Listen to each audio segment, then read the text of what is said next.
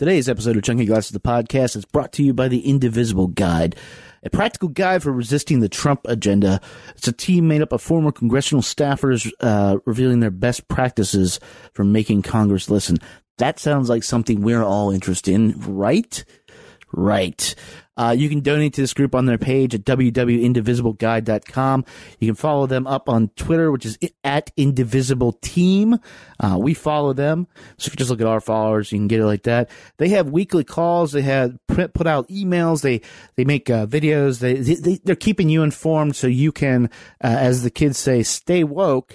And we can maybe get some shit done. So that's Indivisible Guide. They are awesome. And now let's get on with the show. It happens here, and it finishes here.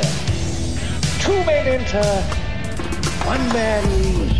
Merely a two-word review just said, shit sandwich. I will roll the record up to the next. That right there is a wonderful sound.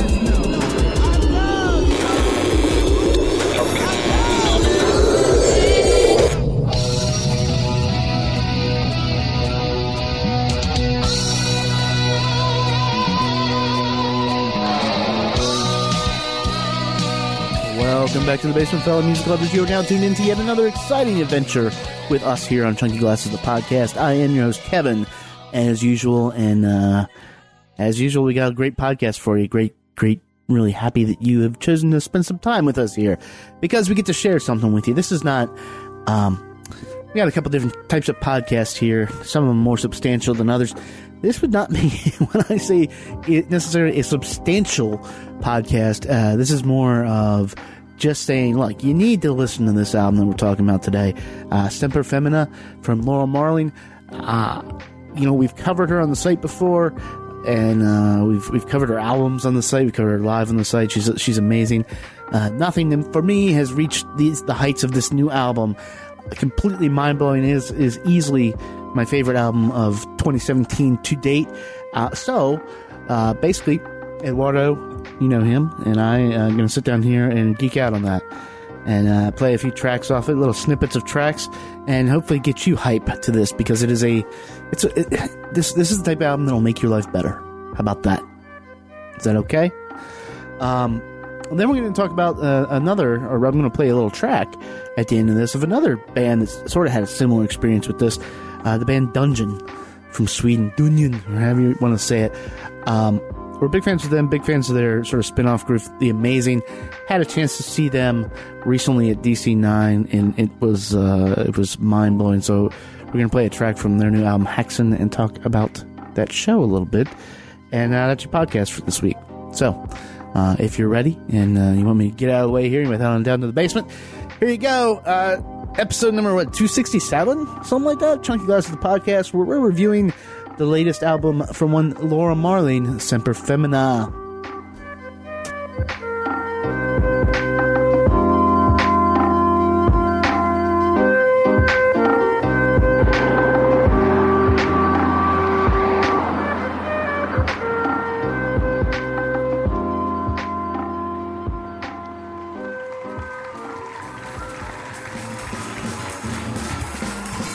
Welcome back to Lady Talk with Kevin and Eduardo, boys and girls. We're here to talk about ladies and explain them to you, especially ladies. We want to explain to you. No panelists today, it's just me and Eduardo. Absolutely here to explain womanhood to our listeners. Who better qualified than a couple of dudes? Who better qualified than a couple of dudes to tell ladies how they're feeling? To look into maybe the most important musical event of the year and the most important musical statement about womanhood. Yeah, our guest today is Laura Marling, guys. In case you couldn't tell from that, she'll be on the Morning Zoo here in just a second. No, we are... I can't. God, there's nowhere to go with it's that. It's so hard not to break when you're doing your radio voice. Yeah, it's a pretty good radio voice. Yeah. I do it at work, and people are just like, what the fuck? Hey. Like that and the calm radio voice, because everybody thinks I'm mean. But then I get on the phone, and I'm like, hi there. Yeah. All right. You like that? That got creepy real quick. No, we were here today to talk about an exceptional album Normally we don't spoil these up front, but I'm going to because this is one of my favorite albums of the year. And talking about Laura Marlene Semper Femina. And Miss Marlene is an artist from Eversley, Hampshire, over in England, pre-Brexit. We don't know what it's going to be. Yeah. Pre-Brexit Those were different times. She's born in 1990. Am I remembering that right? I'm not sure, but her first album came out in 2008. Alas, I Cannot Swim. Followed up by I Speak Because I Can, A Creature I Don't Know. Once I Was an Eagle. I think we covered her on that tour. Okay. She played at the 930 Club. That was the first time I ever heard of her, and it's magical. Yeah, I think A Creature I Don't Know was a common jumping on point for a lot of people because that album got a lot of favorable press. Yeah, and a short movie, which in 2015, which I haven't listened to. I didn't even know. There's also a director's cut of the album short movie. Yeah. And so now here with a Blake Mills produced album, Semper Femina, which we're going to talk a little bit about that. Really unfortunate that's a guy, considering how this album is.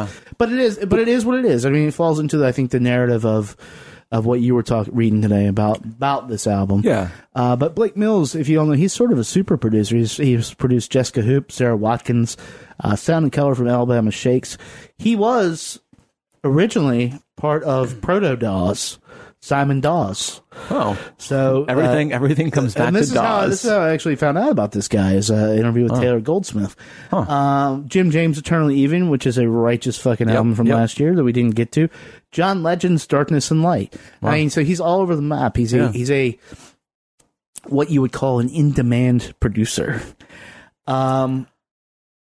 Marlene, I think it's safe to say, we're looking at the album cover here. It's a singer-songwriter, but she's definitely operating in the folk category. Yeah. There's a cool thing that she does sound wise. I mean, so she clearly, you would put her in folk. Some of her earlier records nod a little bit more explicitly to her sort of maybe more explicitly Americana type influences. Mm-hmm. There's a cool thing that I like about Brit folk, or however you want to characterize it, which is that there's a whole musical tradition that existed before the blues, and so it just the song structure is totally bypass the blues. It's like the blues never happened. You're talking about Fairport Convention stuff. Yeah, exactly. Yeah. Richard Thompson. Yeah, British folk is wild because it literally goes back to the Hobbit hole. Yeah, right. And this album, even though Marling is really comfortable outside of that genre, there's a couple of places here, like on the Valley, where I think she's very specifically evoking Nick Drake and those ancient streams. But I think for people who don't listen to it a lot, it can be off-putting. It can be a little tuneless, especially if you're used, whether you know it or not, if you're just used to listening music that is inspired by the blues scale. And why am I talking about that? Because what I'm trying to say is that what happens on this album that's a little bit different is I think there's the band is a little bit more, the arrangements I think demand a little bit more attention. There's some I saw them on CBS Sunday Morning or something this past weekend. Oh shit, playing, and I was immediately drawn to the bassist. Which is why it's funny that you made that comment about. There's a track on here, and "Soothing" is the opening track of this album, and there's a point, and this is actually, I'm gonna play a little bit of that right now, and you'll hear it, and we'll talk about it later. Oh, my hopeless wanderer, you can't come in, you don't live here anymore.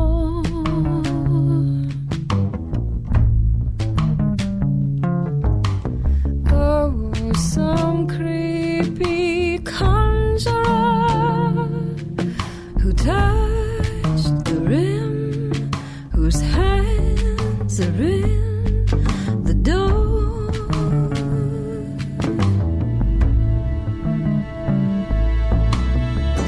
I need soothing.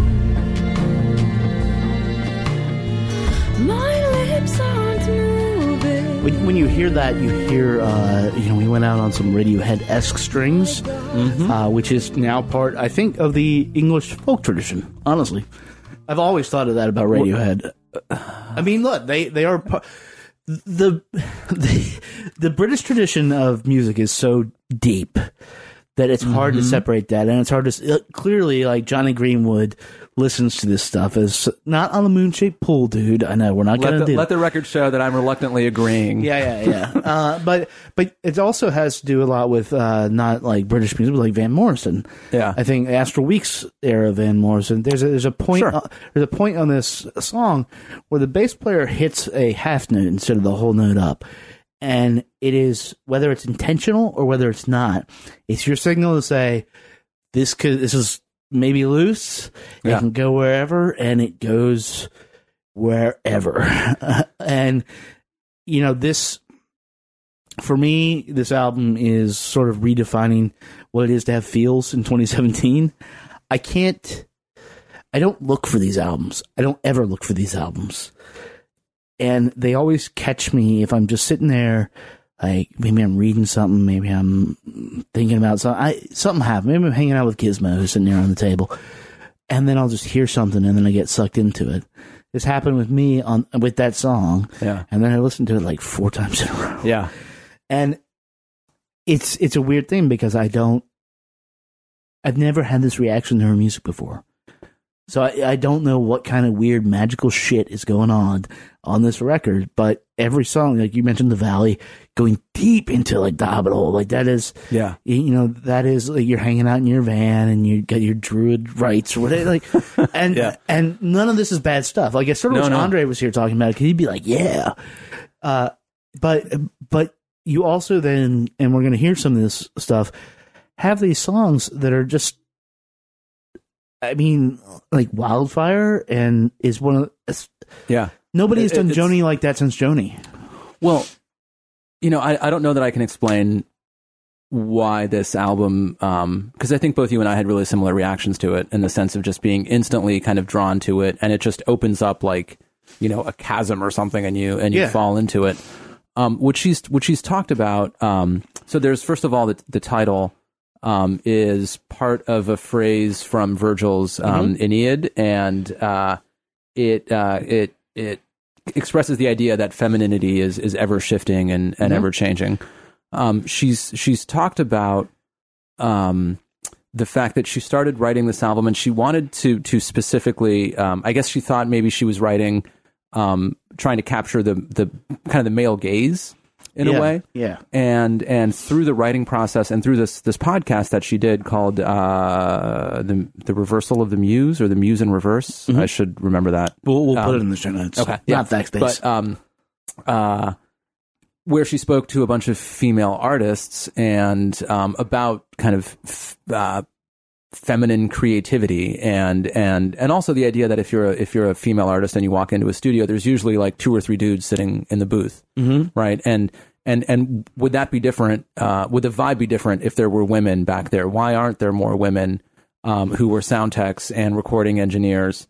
How do the men who are in those situations understand how to work with women, and what do they bring out of them?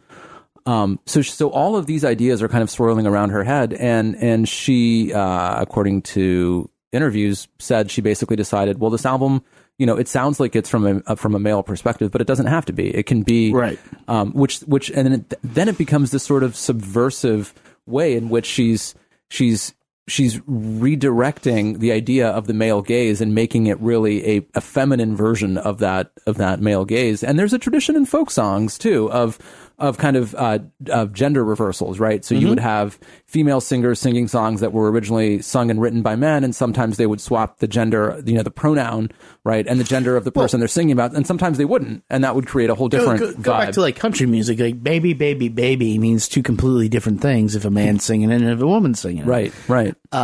It doesn't have to.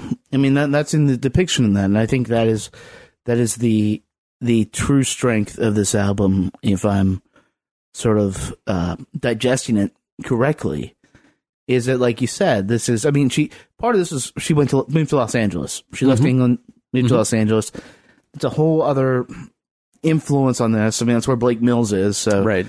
And you are dealing with, she's always written songs about emotions, but you're dealing with a town, a society built on not necessarily having those emotions out. In public, people can fake them very well because they're all actors. Yeah. And to get, unlike an album that we're going to be talking about later on this week, Odyssey's album, where he is putting himself out there. I don't know necessarily where Laura Marling is here, and I don't necessarily take it as a personal statement. I accept this truth in all these songs that, like, the idea that you're writing from a male or female perspective is like people can have, whether you're male or female, whether you're black, white, there is some shared experience, but there is also a built-in sort of bias of the way you experience stuff. You're from Brazil. Yeah, right. I'm from Southwest Virginia. Like, we have internalized our worlds very differently. But unlike a lot of people from Southwest Virginia, you live in Northeast DC. So, and there's a lot, there's a lot of ways in which people get to experience being the other or being, and I mean, some people never get to. I think for a lot of white Americans, like the first time they go to Africa or something, right, and they're literally the only white person within, 5-mile radius or something. It's disconcerting. And the only people who aren't playing Roxette. But I hear you in the sense that there's a Dylan-esque quality here of the I'm not there. Like wherever you look for her, for Laura Marling. I didn't want to go to Dylan, but yeah, sure. But and I'm really thinking of the phrase like I'm not there. Like wherever you look for her and wherever you think she is, she's not there, but she is behind the curtains orchestrating this whole thing. I want to hear we're going to hear 2 tracks tonight because they're fucking outstanding.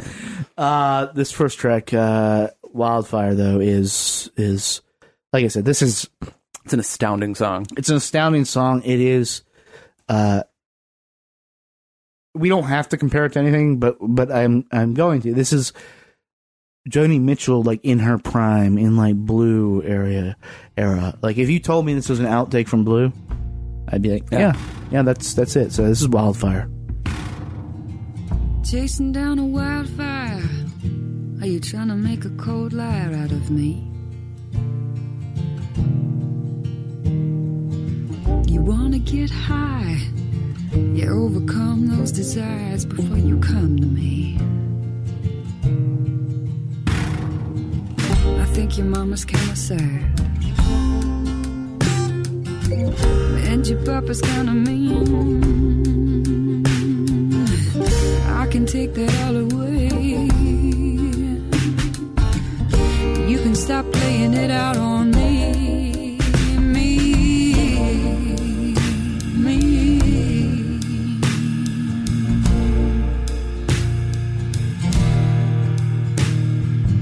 She keeps a pen behind it, yeah, in case she's got something she really, really needs to say. She puts it in a notepad. She's gonna write a book someday.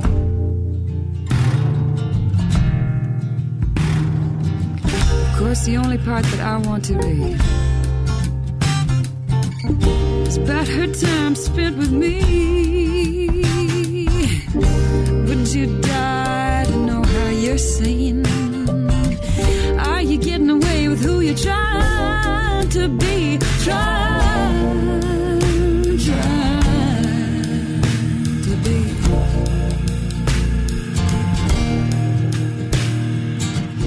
There's things upon the earth that we must really try to defend. A lonely beast, a kind heart, something weak and on trend.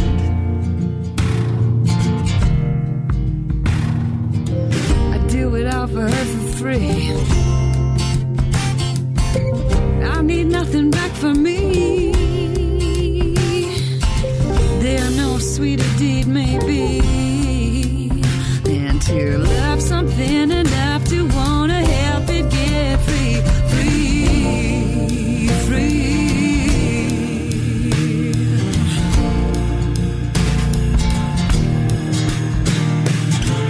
Is there something on her mind, something she needs to get by? Do you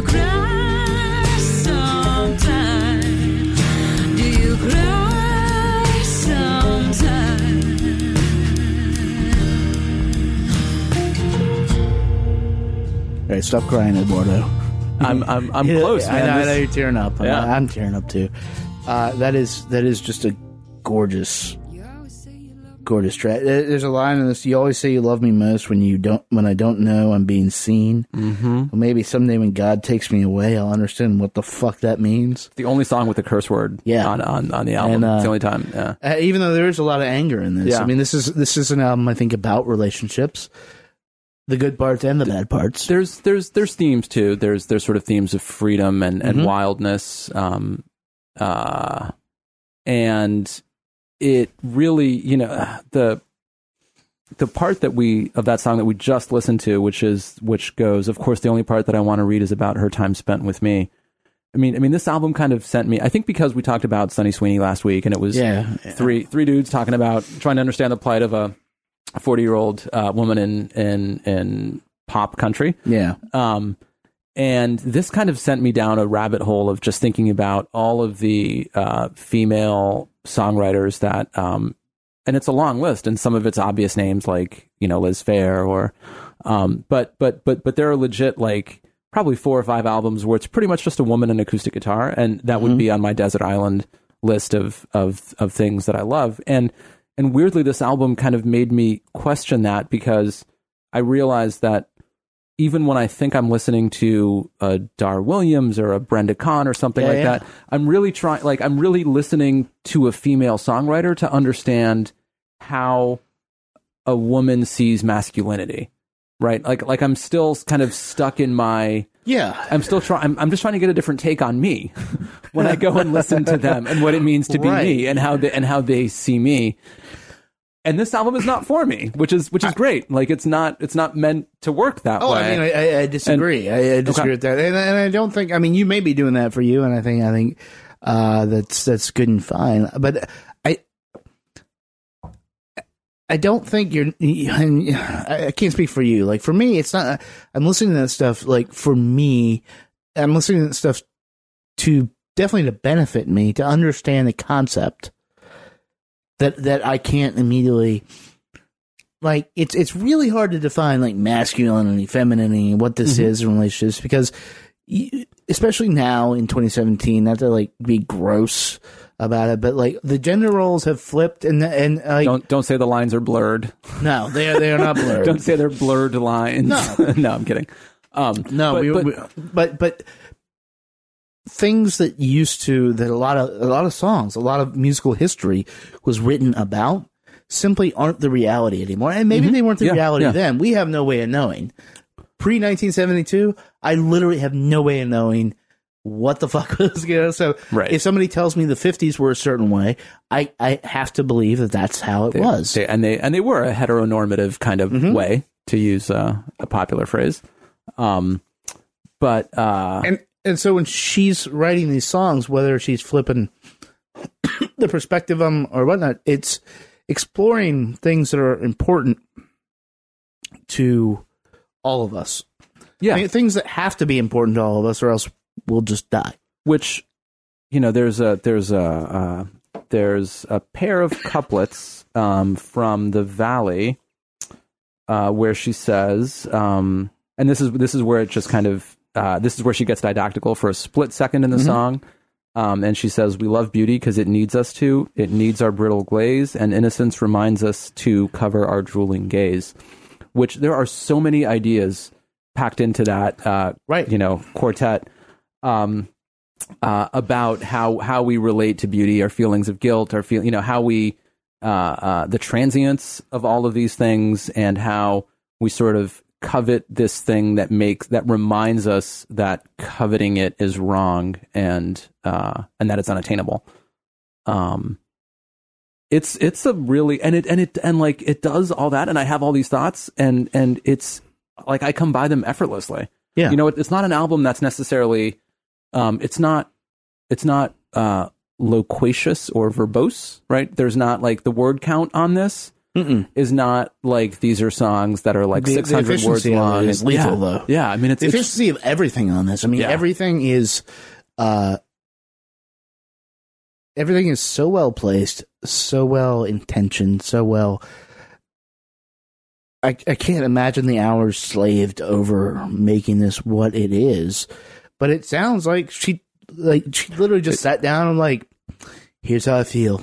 Because it has that wisdom, right? We were saying it feels wise. It has wisdom. It has what we understand to be universal wisdom. Right. Now, will this speak to, a family and food stamps in Southeast DC? I don't know. Maybe. Yeah, I don't. I mean, that's a difficult standard to hold any. No, I'm not holding her to it. But I'm talking about like universal statements and stuff, and I am sort of trying to eke towards it. Like, I think part of the triumph of this album is that it is so, even though it's telling very specific sort of vignettes, there's stories throughout this, and things are happening. It is so like universal, at least to my experience, that I have. Like, in the years we've been doing these podcasts, I haven't encountered an album that this immediately was just like, holy fuck. Yeah. Like, how can you, the song we're going to play right now is Nothing Not Nearly, which is the second single from this. It is a clinic. Yeah. It is, well, let's just play it and Gizmo get more comfortable. There's Nothing Not Nearly off of Laura Marling, Semper Femina. I won't forget that late September where we passed them on the midnight embers, but it's gone like a half-remembered dream. Left to north of where we met, thinking better of going west. Yeah, we lost each other in a river stream. I thought I'd come and find you there, wait until you lost your hair and got your place out in the woods. You're not afraid of trees or bears or anything with tendencies to want to hurt you, girl. The only thing I learned in a year where I didn't smile once, not really. 'Cause nothing matters more than love, no, nothing, no, not nothing, no, not nearly. We've not got long, you know, to bask in the afterglow. Once it's gone, it's gone.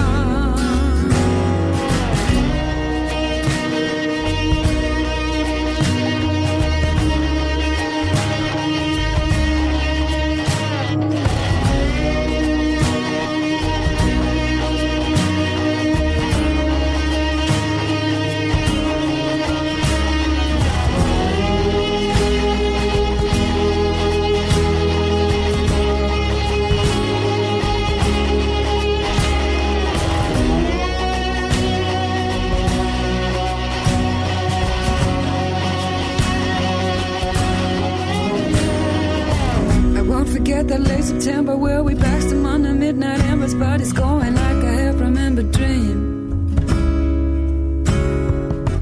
Left and north of where we met, thinking better of going west. Yes, we've lost each other in a river stream. The only thing I learned in a year where I didn't smile once, not really. 'Cause nothing matters more than love.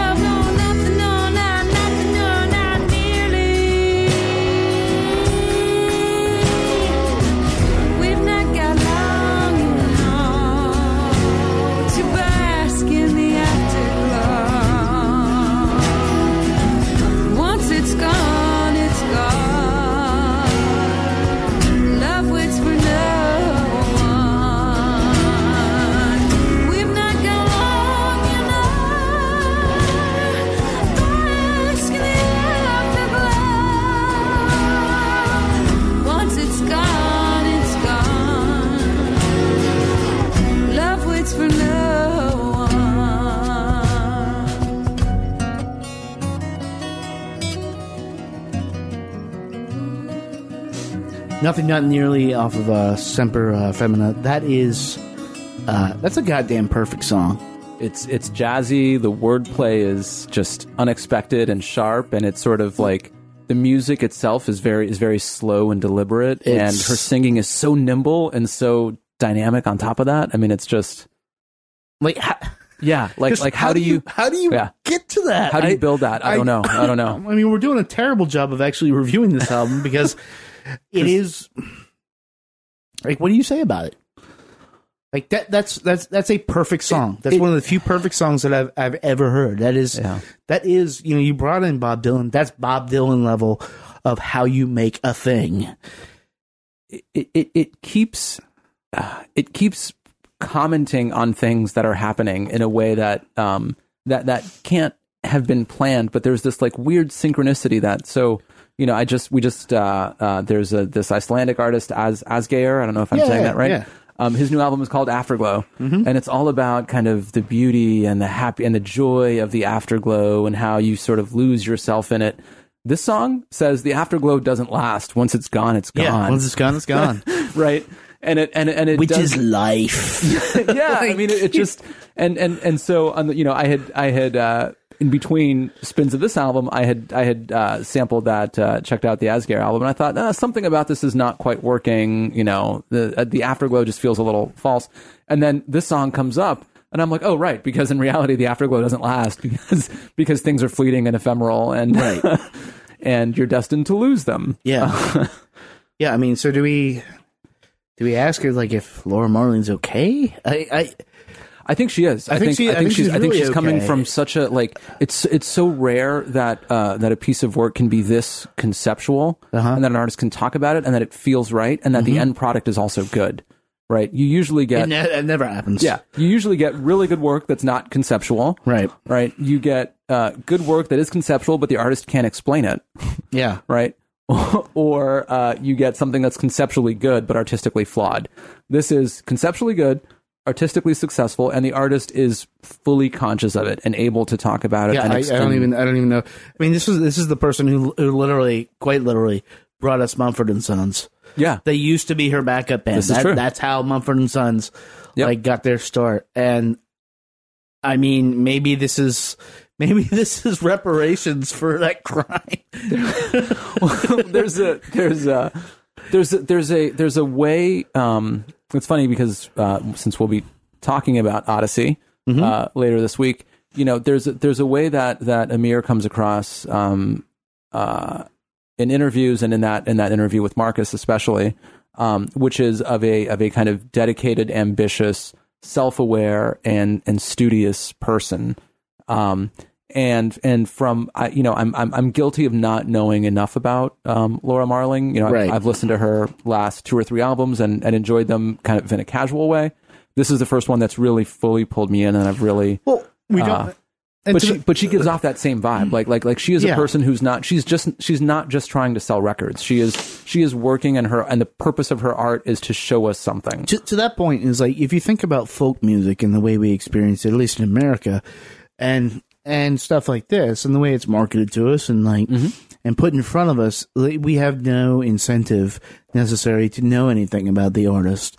Even me, like even interviewing people, it's just a name. The conversations I want to have are generally not about the album they made, right? If you've paid attention at all, it's all content, man. Yeah, we're just consuming content, and so when something like this comes along and makes you want to, because like I don't need to understand Laura Marling at all to feel this record, but I want to, because I feel like this is something that's been put out there, and it's like, okay, I'm this person and I made this, and this is, even though it may not be specifically talking about her on any of these songs, or she may explicitly be talking about her, this is a part of her.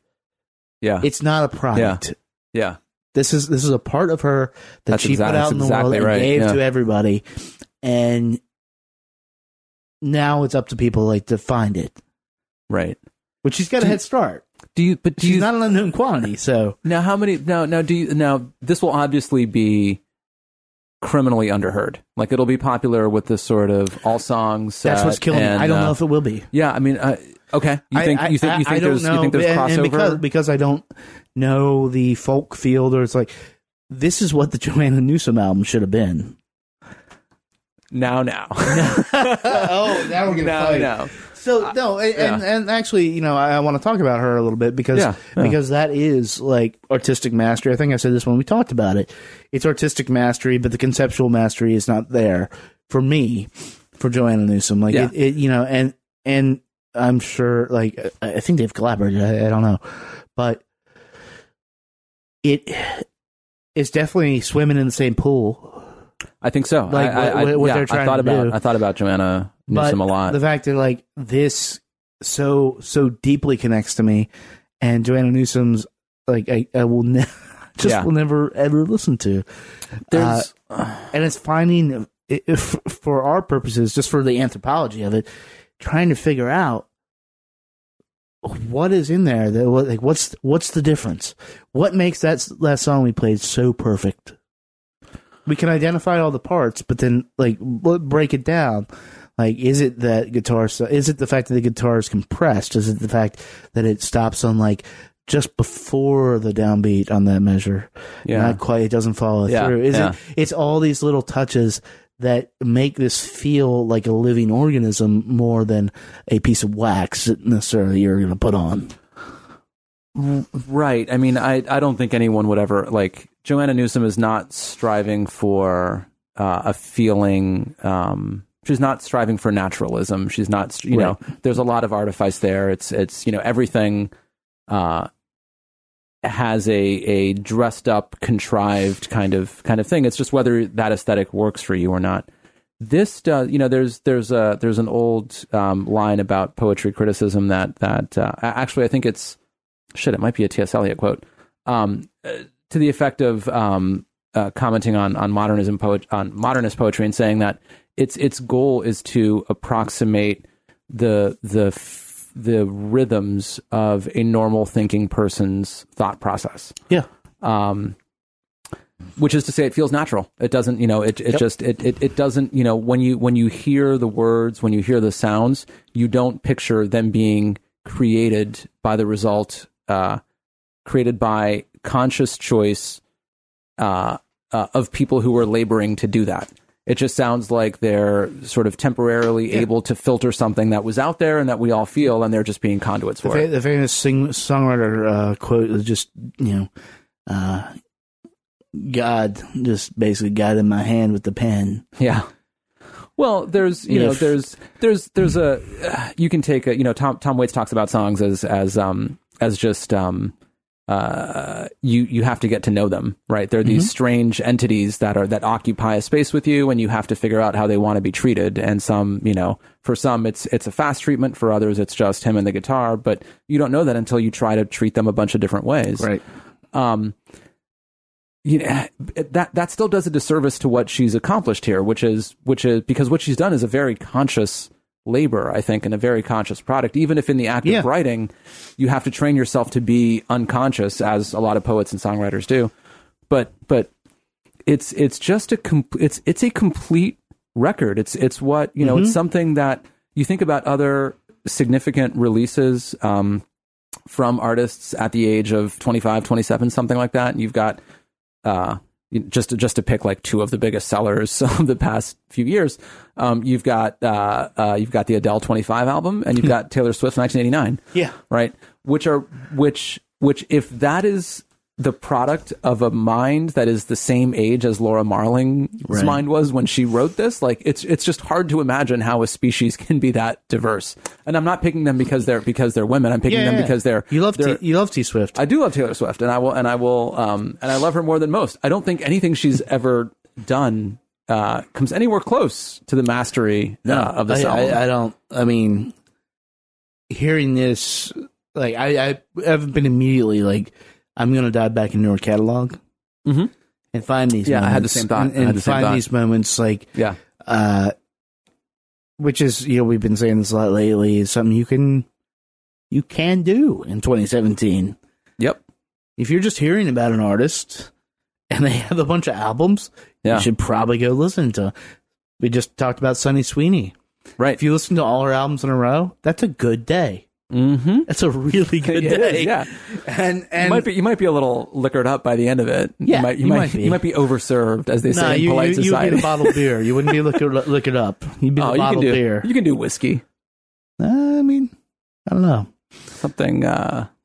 But yeah, and whether, like, I don't know where she goes from here, and it doesn't matter. Yeah. I'm gonna say possibly hyperbolic statement here. This could be a generation's Astral Weeks.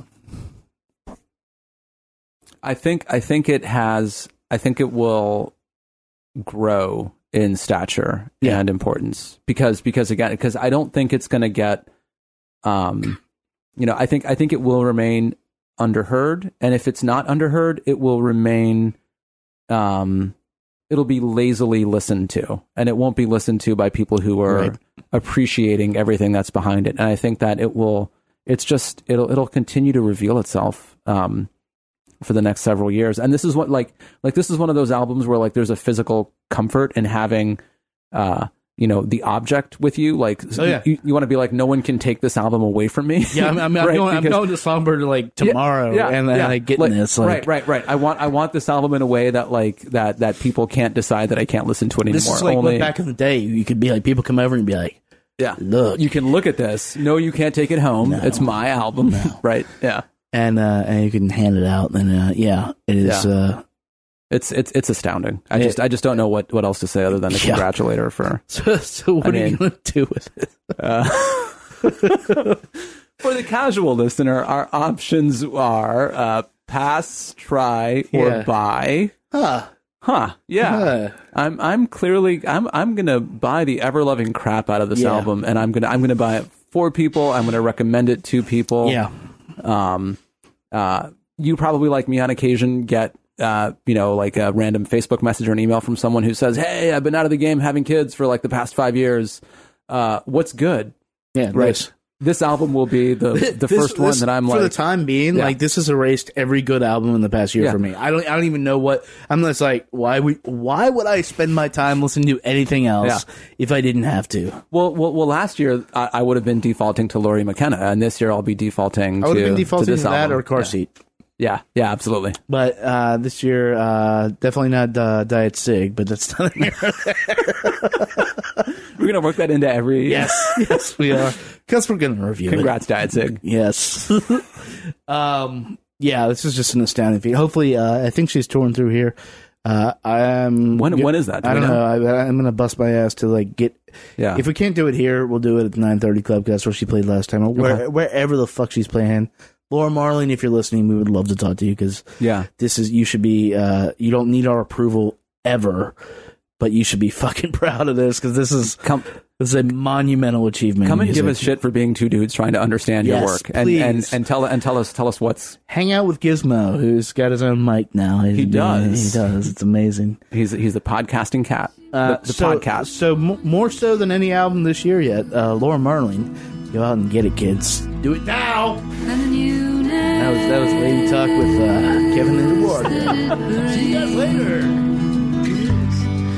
She sings in the valley in the morning. Many a morning I have woke. Semper Femina, or Femina, however you want to say it. It's available pretty much wherever you can buy records, and really, you need to get out there and do that.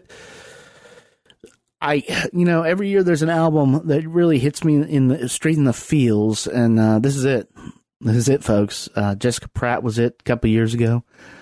This year, this is it. This is since this podcast, I have listened to this no less than 2 times a day since we taped this, and I see that trend continuing throughout the year. It is comfort in these dangerous times, and that is what music is for, I think. I hope. Promise we're going to talk about a little Dungeon. Now, if you go back way in the archives here, myself, Andre, and Paul, we're big fans of a genre we coined as space rock.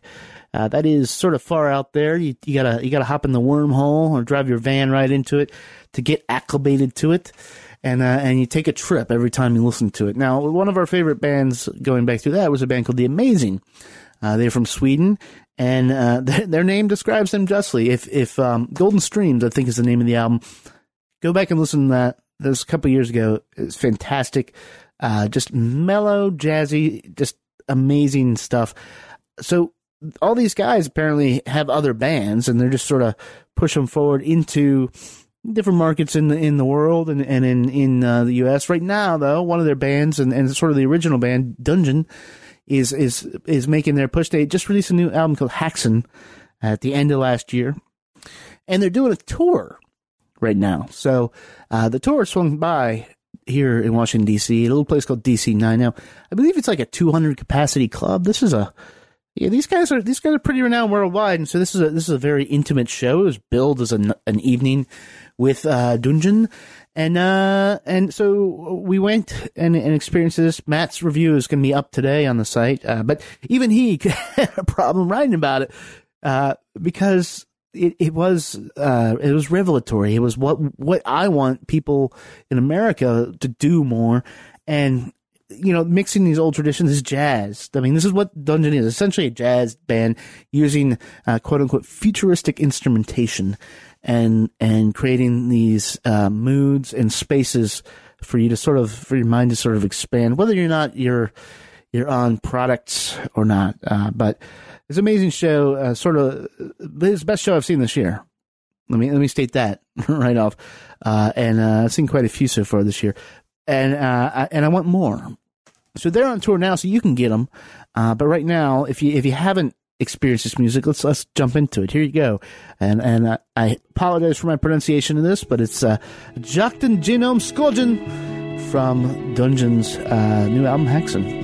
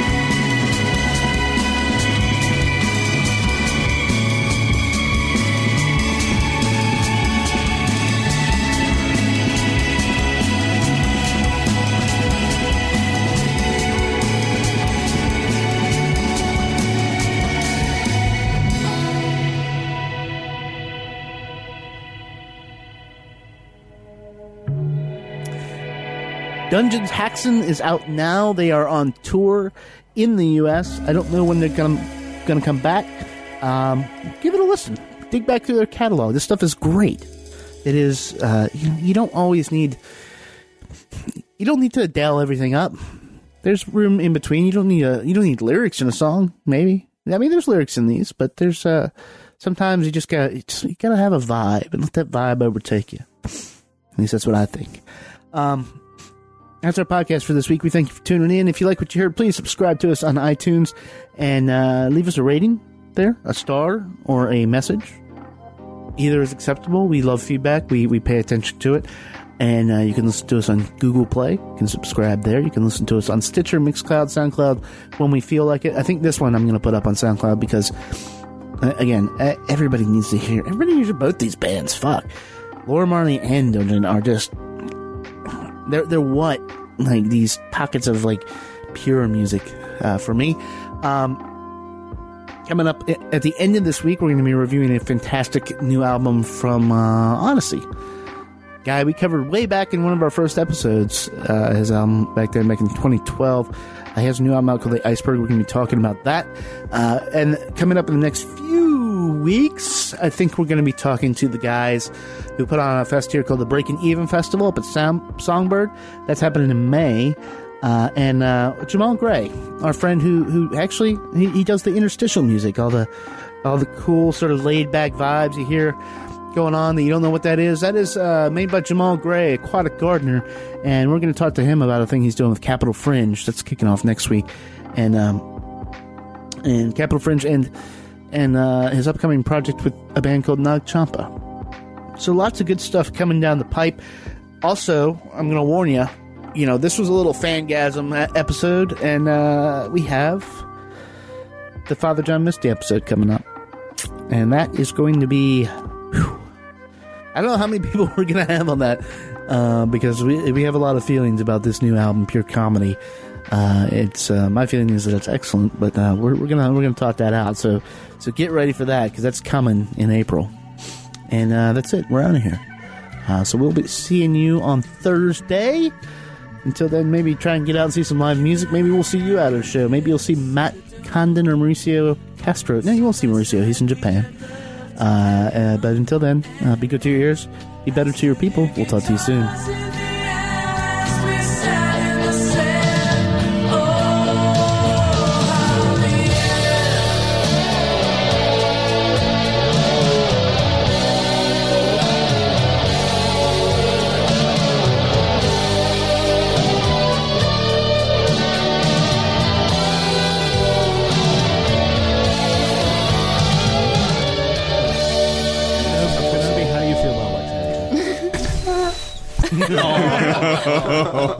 Kenobi.